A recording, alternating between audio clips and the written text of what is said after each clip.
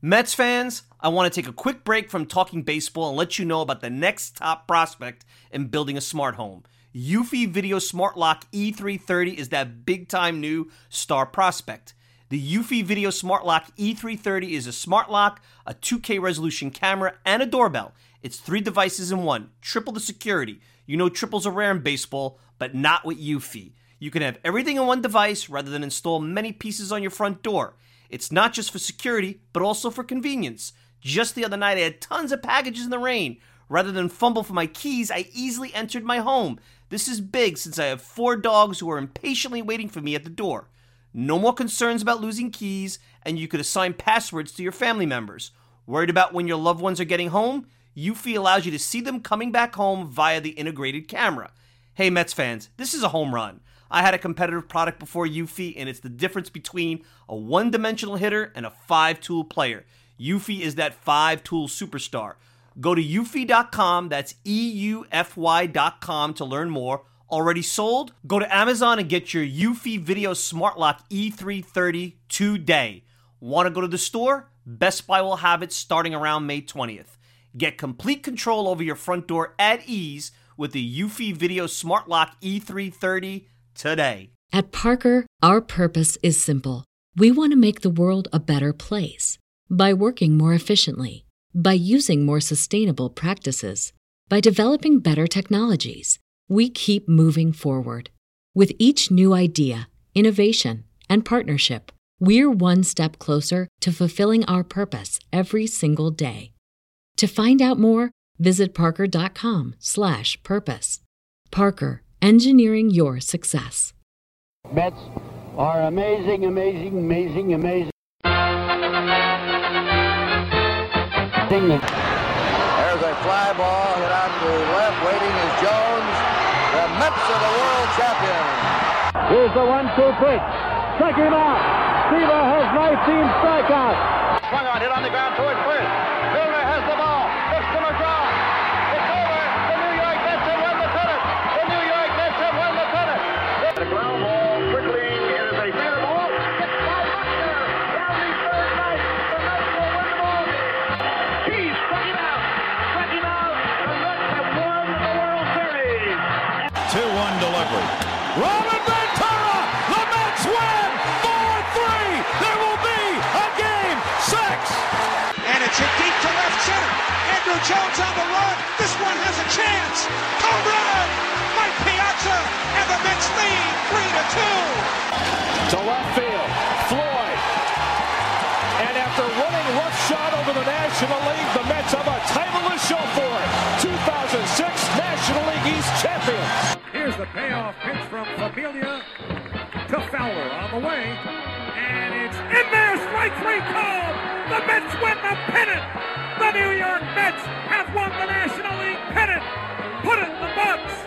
It's another edition of the Talking Mets podcast here on this Sunday, March the 10th, 2019. Of course, I'm your host, Mike Silva. You can check me out all the time at MetsMemorizedOnline.com. Send me a tweet at Mike Silva Media, and you can get the show on iTunes, SoundCloud, Stitcher, pretty much whatever podcasting service you desire. Welcome back, everybody, to what really I call is the dog days of spring training podcast. And why, you ask? Well, you're at March 10th. You're a little over 2 weeks before opening day. Opening day is a little earlier this year, March 28th.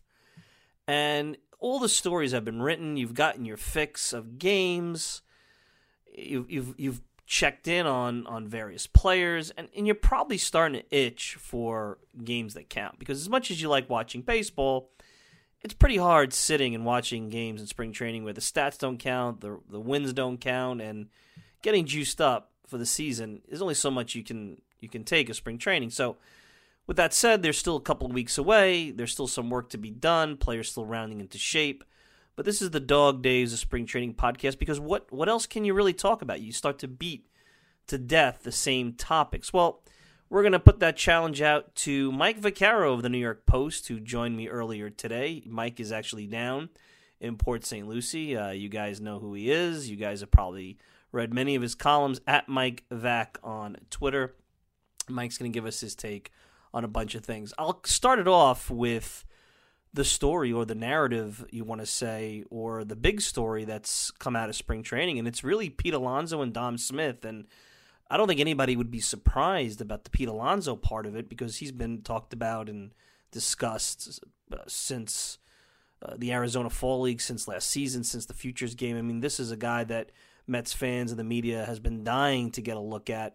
And really, because of the absence of Yoenis Cespedes, is a guy they're looking to plug a pretty big void, which is right-handed power. And as much as we can sit and say you got Keon Broxton and Todd Frazier and J.D. Davis, I mean, this is the guy that's going to be able to give you the kind of 35, 40 home run power that Cespedes did when he was healthy over the last few years. Maybe not the impact that Cespedes had, but certainly the power is what you're looking for. Another long home run. Alex Cora of the Red Sox, the manager of the Red Sox, said he's the best player in Florida right now, and that's all well and good. But it really comes down to when the bright lights come on and it's not players getting into shape, will Pete Alonso be there and will he be able to contribute in a meaningful way? And I guess we'll see. And Dom Smith is really pushing him. And it's funny because if Dom Smith had done this last year, and I know he's worked on, there was some stories about him working on sleep apnea, which has helped him with his energy. But if he had done this last year, I don't think Adrian Gonzalez makes the team, and maybe things are different on a lot of fronts. But you have this competition. I said last week I do not think both of these guys will make the roster. Now, it's possible because of Lowry and Frazier and their injuries that the Mets won't be coming north with the 25 guys that they expect or want on the roster.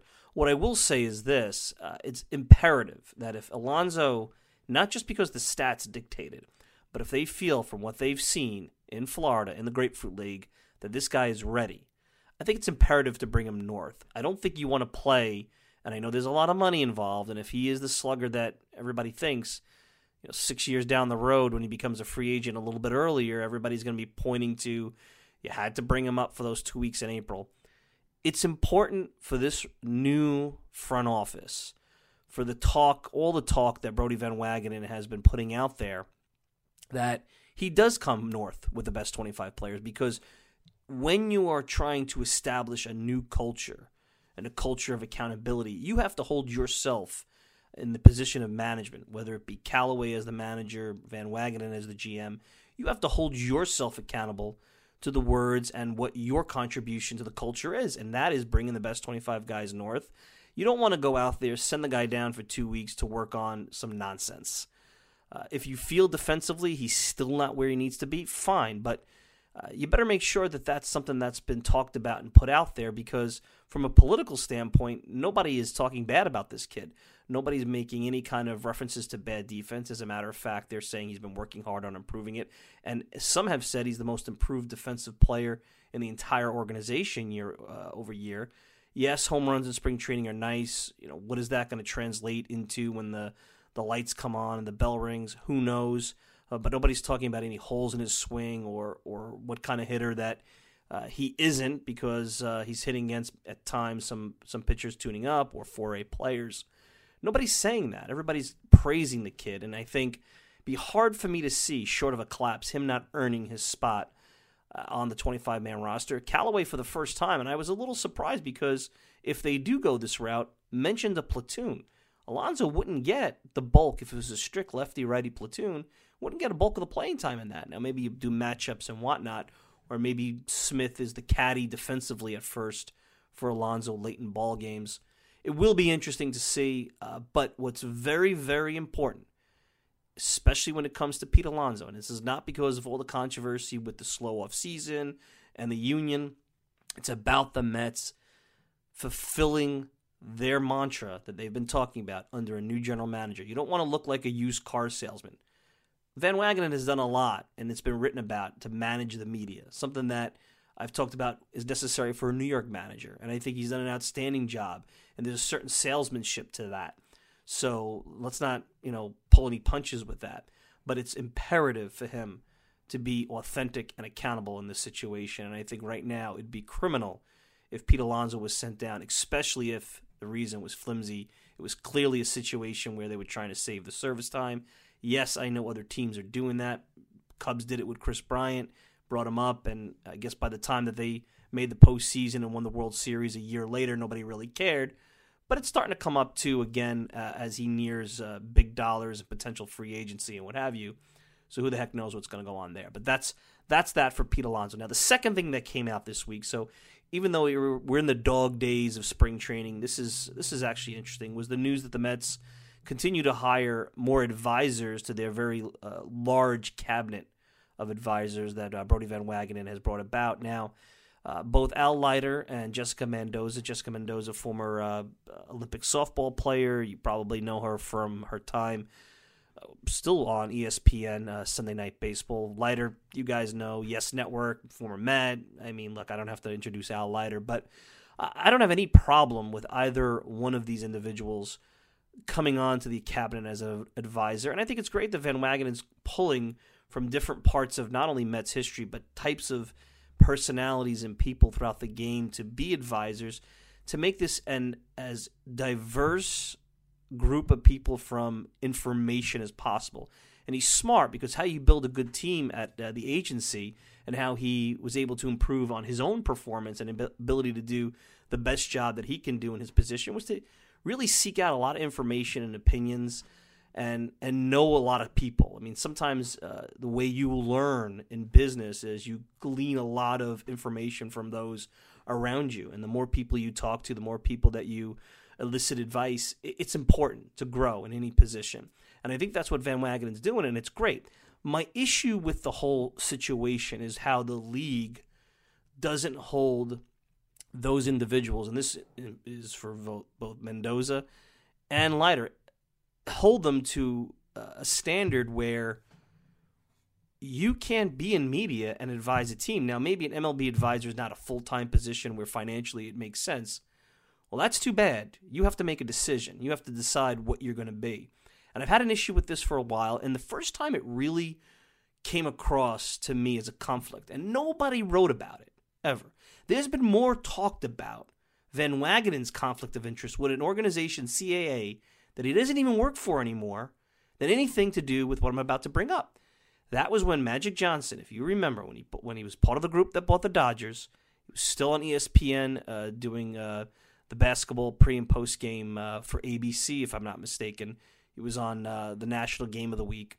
And then he was working in the Lakers front office. Now he's, working with, he's the president of basketball operations.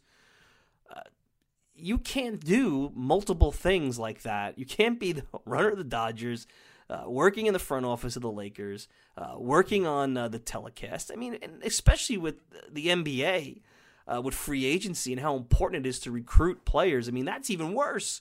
Nobody said a word. Oh, look at Magic, and look, it is certainly a great story where Magic Johnson, how he grew up, the kind of player he was, the fact that in post-career he had challenges that he's overcome, and is a model for how somebody from modest beginnings can become extremely wealthy and an extremely astute businessman on not just in the NBA, across other channels. But you can't have your cake and eat it too. And this is my issue with the modern day media, where ESPN, MLB Network, they should not want those individuals. It should be in their contract that they can't go and work for teams. And nobody says anything. And I think it's a problem. And this is not a Met problem. This is not a Van Wagenen problem. He's employing them. He's gleaning the information from them. It's a league issue. And I think it's a network issue. And I think ESPN needs to, from a network that, for all its success, has never really had the most credibility when it comes to conflicts of interest or biases. It's very clear what ESPN wants. ESPN wants the narratives that they put out there, that they go over and over and over, ad nauseum, to be perpetuated in real life. That's why, it's almost, you feel like they're a Lakers network or an NFL mouthpiece. It's absurd.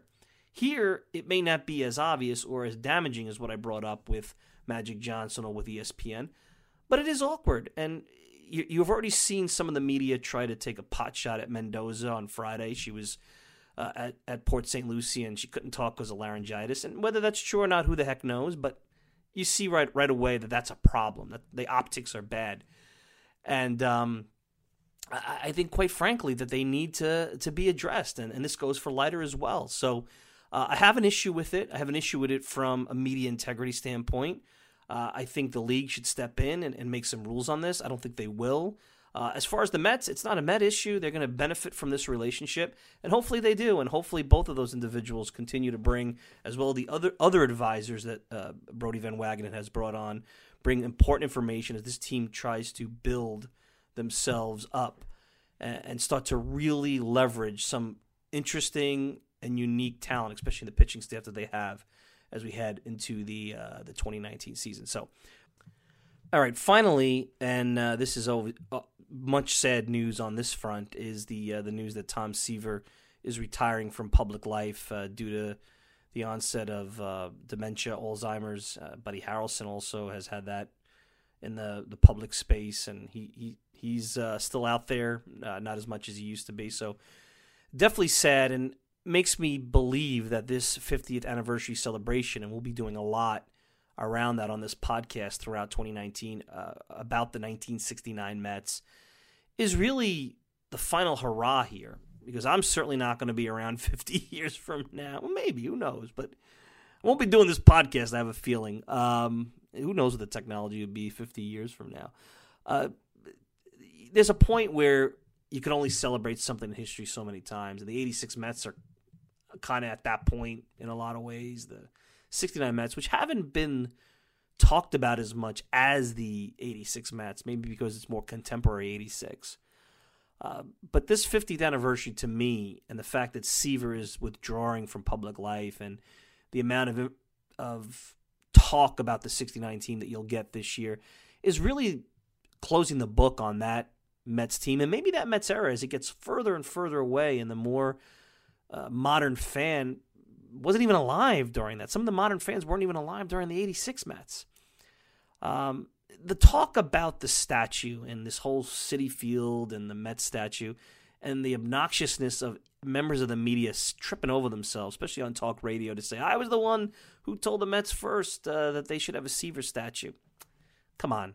That's been talked about since the day Citi Field opened, when it was almost like a generic ballpark plopped in Queens that anybody could have played at. Mets, anybody. And the Mets have done a lot to try to change that over the last couple of years with the Hall of Fame and some of the things around the ballpark. The thing that I have about statues, and why maybe I would think twice before making it a Tom Seaver statue, is that I'm about the team and the laundry and not the individual. And yes, Seaver is a Hall of Famer.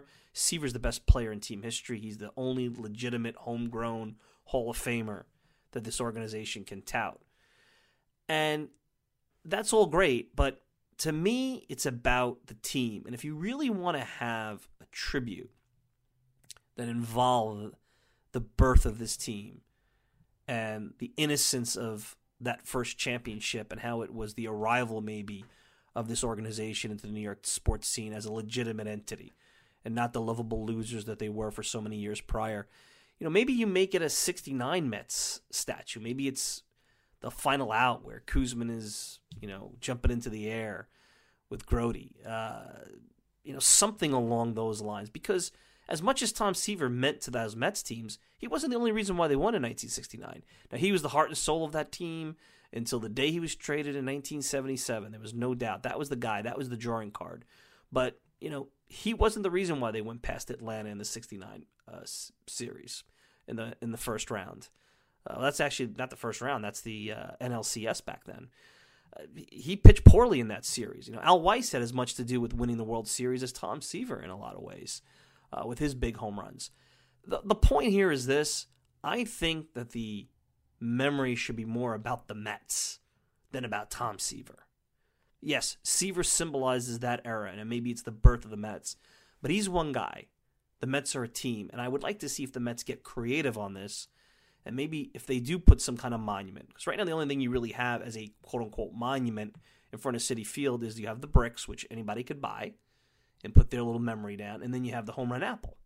And then the Robinson Rotunda, which as you walk in, which is Jackie Robinson, not a Mets-related, that's a baseball New York-related memory. Have something out there that maybe is about the birth of the franchise, and maybe about that 69 team, and maybe some kind of conglomerate. Not saying I'm that creative and I have the answer. Maybe the scene from the final out. Maybe a couple of different statues of great Mets. Maybe you put the guys who are in the Hall of Fame as Mets. There's Piazza, there's Seaver. There's a lot of ways you can go. I just think putting just a Tom Seaver statue there, to me, is fine. I have no issue with it. But I don't think that does justice. I think you have to celebrate and make it more about the Mets and the Mets as an organization than just about one individual. So that's my 2 cents on Tom Seaver. So anyway, let's take a quick break. When we return, Mike Vaccaro, New York Post, at Mike Vac on Twitter, will join me. Let's hear what he has to say about all those topics and more as he joins me live from Port St. Lucie. We'll be back with the Talking Mets podcast and more right after this. What did it feel like to hit one over the Green Monster? That was pretty cool. It's kind of funny because my fiance, she's a Boston girl, and her family's like watching the game right now, so that was pretty cool to do it for them. If you guys have any Boston ties, that's for the local 12 association, so that's really cool. That's my father-in-law's union, so that's for those guys.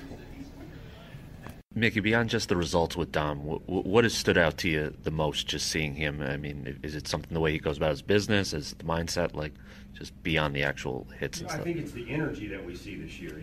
He got the sleep stuff kind of all squared away. Our performance team did a great job of recognizing an adjustment for Dom Smith.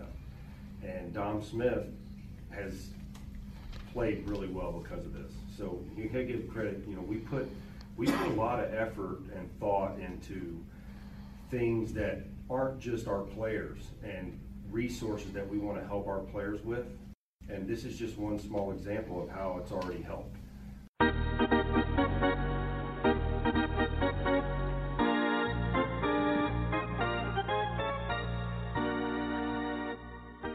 We're back, and joining us live from Port St. Lucie down in Florida, New York Post columnist Mike Vaccaro, and he's got the enviable task of being in what I call the dark days of spring training. So, Mike, welcome to the program, and good luck. This is when it gets hard to start writing those narratives that have already been repeated, about 3, 4, 5 times. So you got your work cut out for you down there. I'm excited to write the 17th Peter Alonso column for the Post tomorrow, Mike, for sure. So, you had before we get to all the Seaver stuff, you had a great piece in the Post late last week. But what's the vibe down there? I always like to get a fresh voice, not someone who's really been down there all spring. Easy to be positive in March before opening day. Those things usually change pretty quickly once the season heats up. But what's your feeling? What's the vibe down there? Are you getting a good feel of this new Mets club? Yeah, I think the thing that's really kind of striking is just how much new blood is here, and how much it's really, I think, kind of energized, kind of the whole operation. Not just the kids like Alonso and Dom Smith having a great spring, but just even the veteran imports like Cano. I mean, just it's a different looking camp than it's been the last couple of years, and I guess if you're a Mets fan, you hope that change of energy is a positive energy, because it's clearly something that would benefit the team, certainly from the get-go. Mike Vaccaro, New York Post, joining us at Mike Vac on Twitter. We were joking before the whole thing that you don't want to write another Peter Alonso article, but he's just continues, and I know that it's, again, the Grapefruit League, but his personality, his work ethic, there's so much that you have to like. I'm not sure how much time you've spent with him, but, sometimes there's the it factor, and right now Peter Alonso, at least to me as an outsider, has that it factor. And here's what's impressive to me, Mike, is that, look, I mean, he reported for spring training knowing that all eyes are going to be on him, that people were going to want to see how he did, how he responded. There were a lot of expectations for him, and he still hasn't taken that in the big leagues, and yet, there was as many expectations on his shoulders as there are on just about any veteran that you can think of. And he's really responded to that. I mean, now we're not talking about a tiny sample size anymore. We're talking about the bulk of the spring. And, he has those 3 home runs, and it looks like he really has a plan when he hits. And beyond that, I just like the way he carries himself, which is, really as a professional and so someone who feels like he belongs. And I think these are the kind of things you really can't teach. I mean, these are the things that you either have or you don't. I always thought that was the thing about David Rice the moment he showed up, that he looked like a big leaguer, and to me, Peter Alonso looks like a big leaguer. And I think that that's part of the battle. I mean, but the thing that's really impressed me is that he delivered on those expectations. He played very well, both sides of the ball, and that's not easy to do sometimes. And it tells you that he won't shrink from a big moment or from a big market. And it's going to be interesting because if he continues to play well and Dom Smith continues to play well, the dilemma is going to be, here you're preaching about bringing the best 25 guys north, and the Mets almost have to bring him up, even though you can make the argument, okay, if Dom Smith could hold the fort for 2 weeks, financially it makes a ton of sense. This is really going to be interesting because I'm sure the union's going to be watching. I'm sure the fans will be watching, the media will be watching, and this will be a real test for the front office because they've been preaching this all winter. Now it's time to produce on those words. Be very interesting. It might be an early season story, especially if they send them down. Although, yeah, I agree with you, but it's not. It wouldn't be the Mets' fault for taking advantage of what the rules are. And the rules may be absurd, and I think it is absurd, the idea that you can lose an entire year of service time just for 3 weeks in the minor leagues. But, look, I mean, fans are a lot more savvy than they were 10, 15, 20 years ago. They talk about things differently than they did 15, 20 years ago. I mean, what's one of the other, conversations of spring? It's people knowing exactly how much more time the Mets have control over DeGrom, how much more time they have control over Syndergaard, how much time they have control over Conforto. It's just something people know about now. This is not something that's just, pops up, oh my gosh, he's going to be a free agent in 2 weeks like it was in the old days. And I think that, look, I mean, if you're the Mets and you really believe that Alonso is a foundational part of your team, it's hard to argue with the sense that, for 19 days or whatever it would be, you wind up buying an extra year of control. I mean, to me, that just makes all the business sense in the world. And if, and if they choose to ignore that, well, then good for them. Then they really are, kind of doing their own thing. Because, look, everybody does that. I mean, the Cubs did it with Chris Bryant. The Yankees did it with Gleyber Torres. The Blue Jays are going to do it with Vladimir Guerrero. I mean, and it's just hard to argue with it, I think. No, I hear you. It's probably going to be one of the biggest sticking points, or one of a few, that the union will continue to bring up as we head to a new collective bargaining agreement in a couple of years. Mike Vaccaro of the New York Post joining me here live from Port St. Lucie. Mets made a couple of interesting hires this week, and as a media member, I'm curious your thoughts, and I was talking about it in the open. Jessica Mendoza and Al Leiter, I know both of them could bring a lot to the table as part of Brody Van Wagenen's advisor cabinet. And I said this when Magic Johnson was still working at ESPN, and then he was owning the Dodgers, and he was working for the Lakers. And I said, how does this work? I mean, it's not about anybody's integrity. It's clumsy. And as somebody in the media, tomorrow the Mets hired Mike Vaccaro to work for them. And they said, no problem. You continue to work for the New York Post. Even with your integrity, it's hard. And I'm wondering why the leagues allow this. And I'm wondering, as a member of the media, your thoughts. And I know that some people are upset that she didn't speak on Friday, but in general, do you have a problem with it? Do you think it's as clumsy as I'm bringing up right now? Well, I can tell you it wouldn't be an issue because the Post wouldn't go for that. And I realize that newspapers and television stations have always had different kind of definitions of what's ethical and what's proper and so forth. I've got, as somebody who's a pretty hardline member of the media, I mean, I'm not comfortable with it at all. For those two, but also for Alex Rodriguez working with the Yankees, for Pedro Martinez working with the Red Sox, and David Ortiz working with the Red Sox. I mean, it's kind of a standard thing. And just because it's allowed doesn't make it right. Now, I mean, it's hard to say, but I mean, I have to imagine that if Jesse Mendoza has to interview Gabe Kapler of the Phillies, I mean, you can't tell me the dynamic's not going to be different. Because now he's not just interviewing with ESPN; he's also interviewing with a divisional rival. I mean, I'm uncomfortable with that. Clumsy is a great way to put it. Maybe I'm just a simple guy, but I mean, I kind of like and white. I like the fact that if you work on this side of the fence, you can't also work on the other side of the fence. I'm also somebody who still finds it curious that a guy like Bill Raftery, who I love, can work for CBS and for Fox. And there's no ethical problems there. It's curious to me, and it goes against, the way I was raised in the business. But, obviously, I mean, it's not on the Mets to tell these guys what they can and can't do. I mean, they can hire who they want. I mean, to me, it's up to the media companies who employ these people to set the kind of standards that, you know, any kind of journalistic entity would have set. You know, I mean, and I'm not trying to say the New York Post is high and mighty or that newspapers are higher and mightier than other media outlets, but I can promise you that would not have flown at all when it comes to a newspaper person. For sure. Mike Vaccaro, New York Post, joining me here.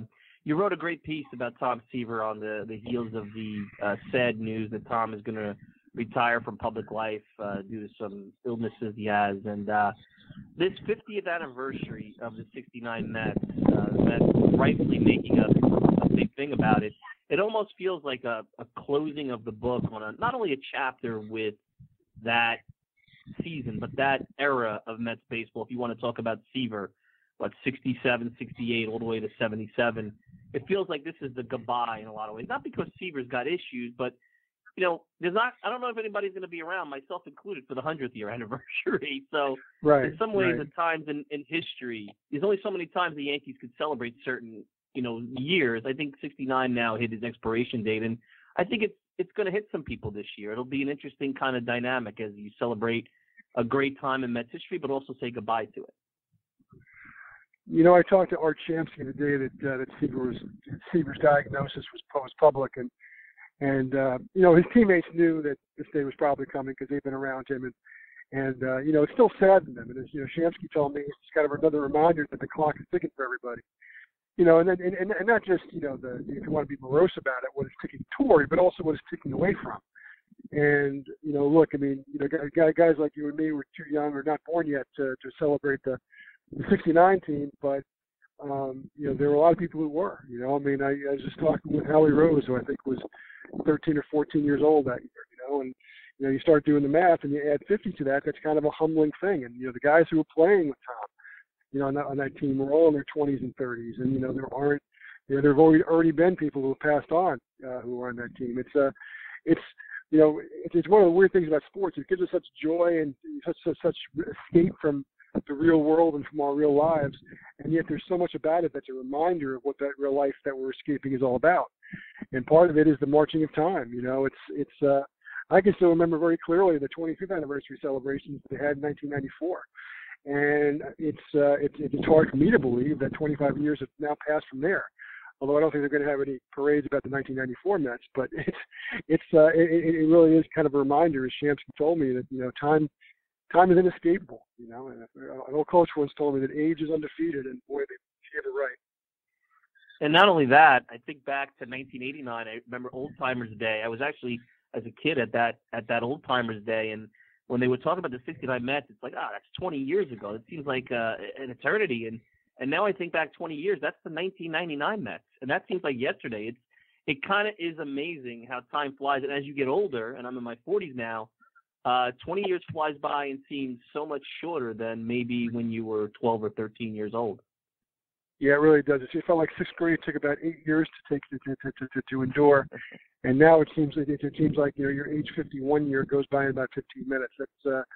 That's kind of one of the real ironies of life, right? Once you start to, I think, kind of enjoy the finer points of life, it starts to go by very, very quickly. But you know, I guess we could get real morose about this, Mike. But it is true. I mean, you know, and someone like Seaver, who's so iconic and, you know, is so intertwined with the history and the fabric of the team, you know, it's kind of inescapable that this is all going to be an issue, and it has been, you know, and it's very sad. But, you know, as someone pointed out today, you know, I think it's very smart to remember, you know, it's not like he died. You know, I think a lot of people are rushing to eulogize him. He's not dead. Sure.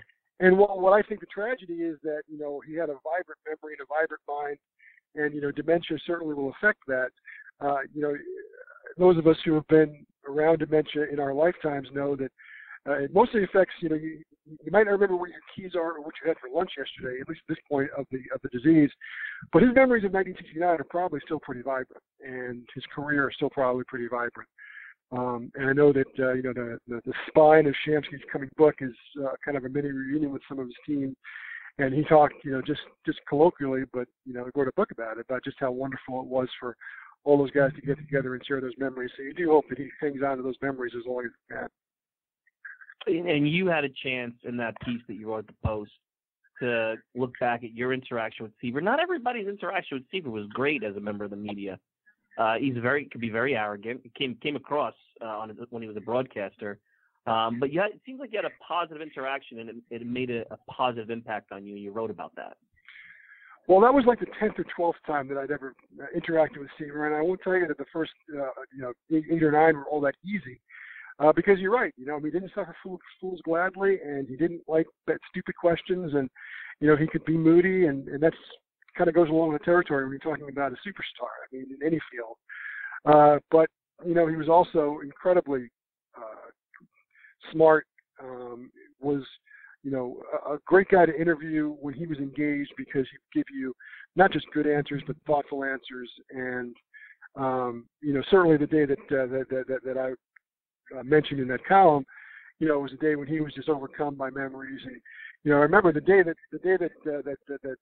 after I had that interaction with him, what I wrote about was Gil Hodges, the Hall of Fame, because that's what Seaver was talking about mostly. And I think I touched on it in the column the other day, but Seaver got very emotional because Hodges was a guy who was essentially his baseball father.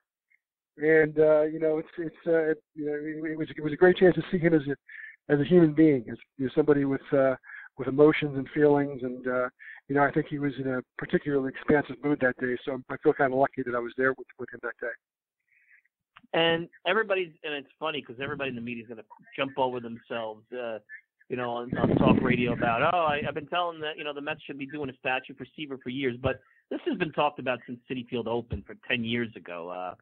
I wonder this. Sometimes I have a problem with commemorating just one player, because I think, Seaver's a great player. He's the Mets Hall of Famer. But I think the Mets, and when you walk up to that ballpark, sometimes it's about the team and the laundry. And maybe I'm being, naive about it. And I'm sure there's members of the fan base that hear this and say, you weren't around, so how the hell can you talk about it? But sometimes when I think about the 1999 Mets, I don't just think about Mike Piazza. I think about the 2015 Mets. I don't just think Matt Harvey.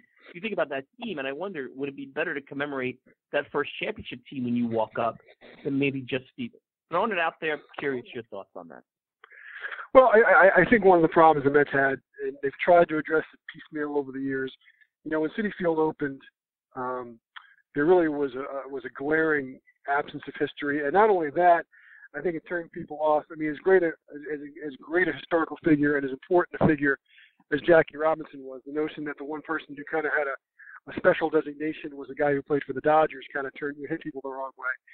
But look, I mean, the Yankees would have sooner opened their Yankee Stadium without a home plate than without a Monument Park, because they acknowledge what their history is about. And I think one of the things that's always bothered me about the Mets is that, no, they don't have the Yankees history, but they have a damn good history, an interesting history. I mean, name me another franchise where you reference a team and an entire era pops up, or an entire other image pops up. And the Mets have that twice. I mean, you talk about the 62 Mets, you talk about the 69 Mets. I mean, they're obviously opposite of the spectrum, but that's a part of the lexicon, The worst team in your son's Little League, people always joke, that's the 62 Mets of our league. Well, that's a pretty powerful history, And I think they've been slow to acknowledge that. I think the Hall of Fame was a great start. It's a wonderful room if you're a Mets fan.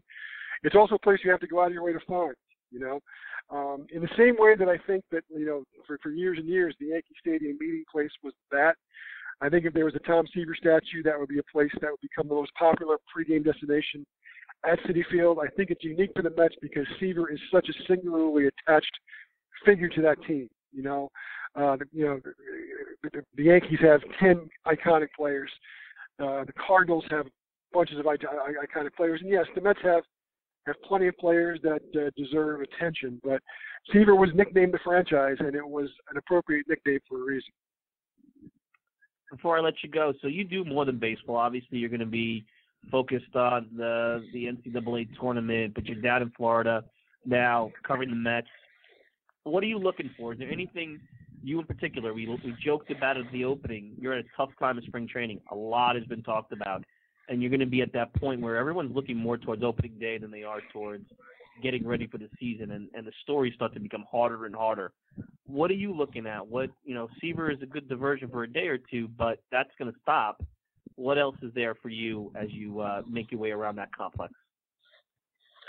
Well, I mean, to me, it's.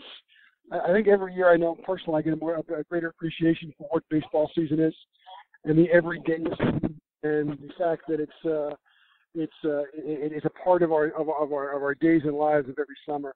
I think maybe that's something that maybe you appreciate more as you get older, or think about more as you get older. But really, as somebody who's just obviously I'm fortunate enough to live in baseball, but around baseball, I should say. But the sport is such a meaningful thing to so many people. And it's funny. I mean, I was telling somebody with the Mets not long ago. A mantra I've had, forever. It's like, sometimes they wonder why. How can they get so mad about this, get so mad about them, about this? And I said, look, I mean, the problem is when they stop being mad. The problem is when there's apathy and not anger. And to me, one of the great things about baseball is that, especially for both of our teams, regardless of who you root for, there's just a daily appetite and a daily, need for more and more and more and more and more. And I think that's what I love most about being around baseball. It's what I love most about going to spring training. It's kind of the renewal and the reminder that baseball season is weeks away, and once we get it, it's going to be every day for 6 months, which I think is tremendous. All right. Well, listen, you got a game to cover. You got the work to do. You get to it. Thank you so much. Let's do this again, and I appreciate the time on a Sunday, my friend. All righty? Always good talking to you, Mike. Thanks so much. Take care. That's Mike Vaccaro, New York Post. Good stuff. Let's take a quick break, wrap up, final thoughts. You're listening to the Talking Mets podcast. We'll be back with more right after this. Hey, Mets fans. I'm going to let you in on a little secret. If you're looking for the best unbiased and independent coverage of the New York Mets, then look no further than MetsmerizedOnline.com. Metsmerized Online is the go-to place for comprehensive Mets coverage, including exclusive interviews, daily original articles, great weekly features, in-depth analysis, minor league reports, game-by-game breakdowns, and so much more. Find out why thousands of fans turn to Metsmerized Online every day to get the latest news and opinions about the Mets. Coming from an impressive staff of the most passionate fans and skilled writers ever assembled, all in one place. Check it out for yourselves, Mets fans. Go to MetsmerizedOnline.com right now. That's Mets, MERIZED, online.com, and get Metsmerized today.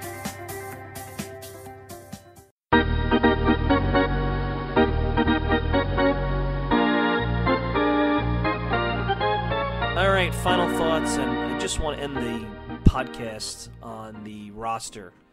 So, good stuff from Mike Vaccaro. Hope you enjoyed it. Some interesting takes there. He countered a lot of my points in the opening. When it comes to the 25-man roster for opening day, and again, we probably make more of this than it really should be, because just because you start with 25 guys on opening day doesn't mean that's where you're going to end up. And right now, I don't think Frazier and Lowry will be on the opening day roster. I have a feeling if you had to pick one, it would be Frazier, even though he has an oblique. I think Lowry they're going to treat a little bit slower, especially with the pain in his knee. You don't want to tear a ligament. He'll be out potentially the whole year. So they're going to want to be careful with that. Now, there's a lot of things up in the air, but not, and I really think the area where they're most set is obviously the starting rotation, because Vargas, providing all five are healthy, Vargas has not done anything to indicate that they need to go out and get another starter, even though I think they should, and I think they really should look at a Gio Gonzalez. I still think that's a mistake, not going out there and see if you can get him on some kind of value deal. He's not going to be ready for opening day, but I think that's a mistake. But anyway, that ship has sailed, it looks like. So you got your five starters: DeGrom, Syndergaard, Wheeler, Matz, Vargas. Your bullpen's pretty set with Diaz, Familia, Lugo, Wilson, Gazelman. I think Luis Avion has pitched himself into the bullpen. TJ Rivera was just released, so they're opening up a 40-man roster spot, and I like TJ. I think he's a good hitter. It would have been nice to see if he can make a comeback here, but that 40-man roster is packed, and they're going to need him. And I also don't think they want to pay him to be on the 60-day DL again, and potentially have to remove him because you can only be on there so long and lose someone else from the 40-man. So Evion's going to be on. I think Hector Santiago very well could sneak into there as a long man. I do not think they'll go with 8 bullpen arms. I think Doughty's hasn't pitched well enough to warrant any kind of consideration as to holding a 25-man roster spot. I know they may lose him in the Rule 5 draft. Drew Smith looks like he has some elbow issues, so he's out. Tyler Batchelor and guys like that. Eric Hanhold. I don't think those guys are, because they have options, I don't think they're going to start the year with those guys. I think those guys are going to be depth from Syracuse. So I think that's where they go with the bullpen. I think Santiago and Avian make it. I think you want to have that long guy like Santiago, and Avian is the lefty specialist that you need, especially because Wilson is going to be a guy that's going to be used against lefties and righties. Now, as far as the positional players, let's see what happens. Keon Broxton ran into a wall yesterday, and he's hurt. So I would have him pegged with Conforto, Nimmo, and Lagares in the outfield.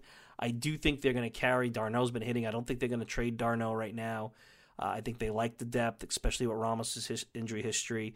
I would keep Mesoraco around. And if Darno can legitimately provide you some versatility by playing third, playing first, maybe even the outfield, even if it's passable in a pinch, then you really aren't wasting a space on three catchers. You're wasting a space. You're not wasting, but you're giving a space to a player that could do more than just be a backup catcher. And I think Darno is a guy, because he's been a starter, that if Ramos is out for an extended period, you feel comfortable at least going with him. And I think ultimately that's what Darno is going to be in this league. I don't think he's a 1. I think he's a really good backup. DeGrom has this kinship of Mesoraco. You never could have enough catchers. You have Nito down in AAA, a much better situation than you've had in the last 2 or 3 years. Like I said last podcast, with guys like Recker and Lobaton and guys like that. I mean, you need professional catchers, and I think the Mets have finally figured that out. I think Alonso makes it. We talked about that in the open. It'd be criminal to send them down for service time issues. I think Dom Smith only makes it if Frazier and Lowry, and I think if Frazier doesn't come north, I think Dom Smith makes it. But if Frazier comes north, I think he does not. I think if Lowry doesn't come north, Echeverria probably will make it. Luis Guillerme is actually making a really strong case for that too, but I think Echeverria, with his veteran glove and the fact that he's got some experience, the Mets will probably go that route, especially early in the season. I don't think, and I know they signed Carlos Gomez to a minor league deal, I don't think he has a shot here. What will be interesting is if Broxton can't make it, where would they go with that spot?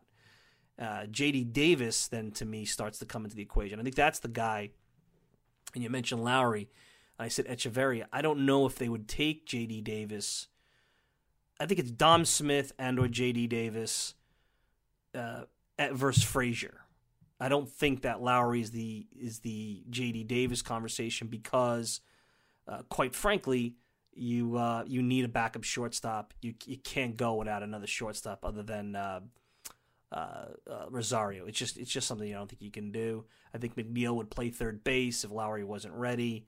I know that everyone's going to say, what about Frazier? I don't think Frazier will be out more than a week anyway. So you have that. Maybe that's where the Dom Smith conversation becomes more complicated because J.D. Davis can play the multiple positions. Dom Smith can't. Where does Broxton play into it? So there's a few balls up in the air right now, no pun intended. But those are the names that I think are legitimately in play for a spot on the roster. I think anything else is noise. Anybody else is just filler right now. The Rajay Davises, Gregor Blancos, guys like that. I think even Carlos Gomez is just not going to have enough time in spring training to make the club. I think he's going to be in Syracuse, and we'll see what happens. He probably has an opt-out at some point in that contract, and we'll see if we see him in a Mets uniform at some point. We probably will, I would have to guess. So anyway, that's where we stand with the 25-man roster in, right now on March 10th. So keep plugging away. The light is at the end of the tunnel. Spring training is coming to an end soon. Another 2.5 weeks. We'll be talking about the real thing and the real game. So keep tuning into the Talking Mets podcast between now and then as we continue to do these grapefruit roundups and have some fun and get ready for the start of the 2019 baseball season. I want to thank Mike Vaccaro for joining us today. Check him out at the New York Post and check him out on Twitter at Mike Vac. Of course, I want to thank the good folks over at MetsMemorizedOnline.com. Send me a tweet at Mike Silva Media. And you can get the show on iTunes, SoundCloud, Stitcher, pretty much whatever podcasting service you desire. I'm your host, Mike Silva. Enjoy the rest of your Sunday. We'll be back with another Talking Mets podcast next week. Be well, everybody. Meet the Mets, head for the podcast.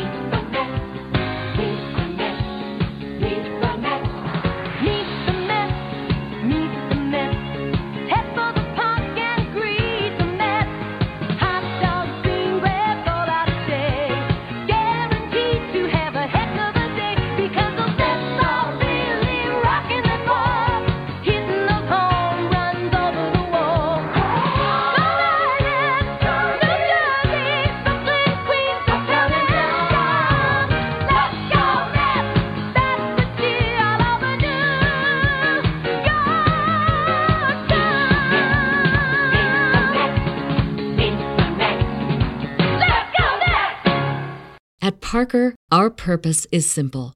We want to make the world a better place by working more efficiently, by using more sustainable practices, by developing better technologies. We keep moving forward. With each new idea, innovation, and partnership, we're one step closer to fulfilling our purpose every single day. To find out more, visit parker.com/purpose. Parker, engineering your success. What's so special about Hero Bread's soft, fluffy, and delicious breads, buns, and tortillas? Hero Bread serves up 0 to 1 grams of net carbs, 5 to 11 grams of protein, and high fiber in every delicious serving. Made with natural ingredients, Hero Bread supports gut health, promotes weight management, and helps maintain blood sugar. Hero also drops other limited edition ultra-low net carb goodies like rich flaky croissants and buttery brioche slider rolls. Head to hero.co to shop today.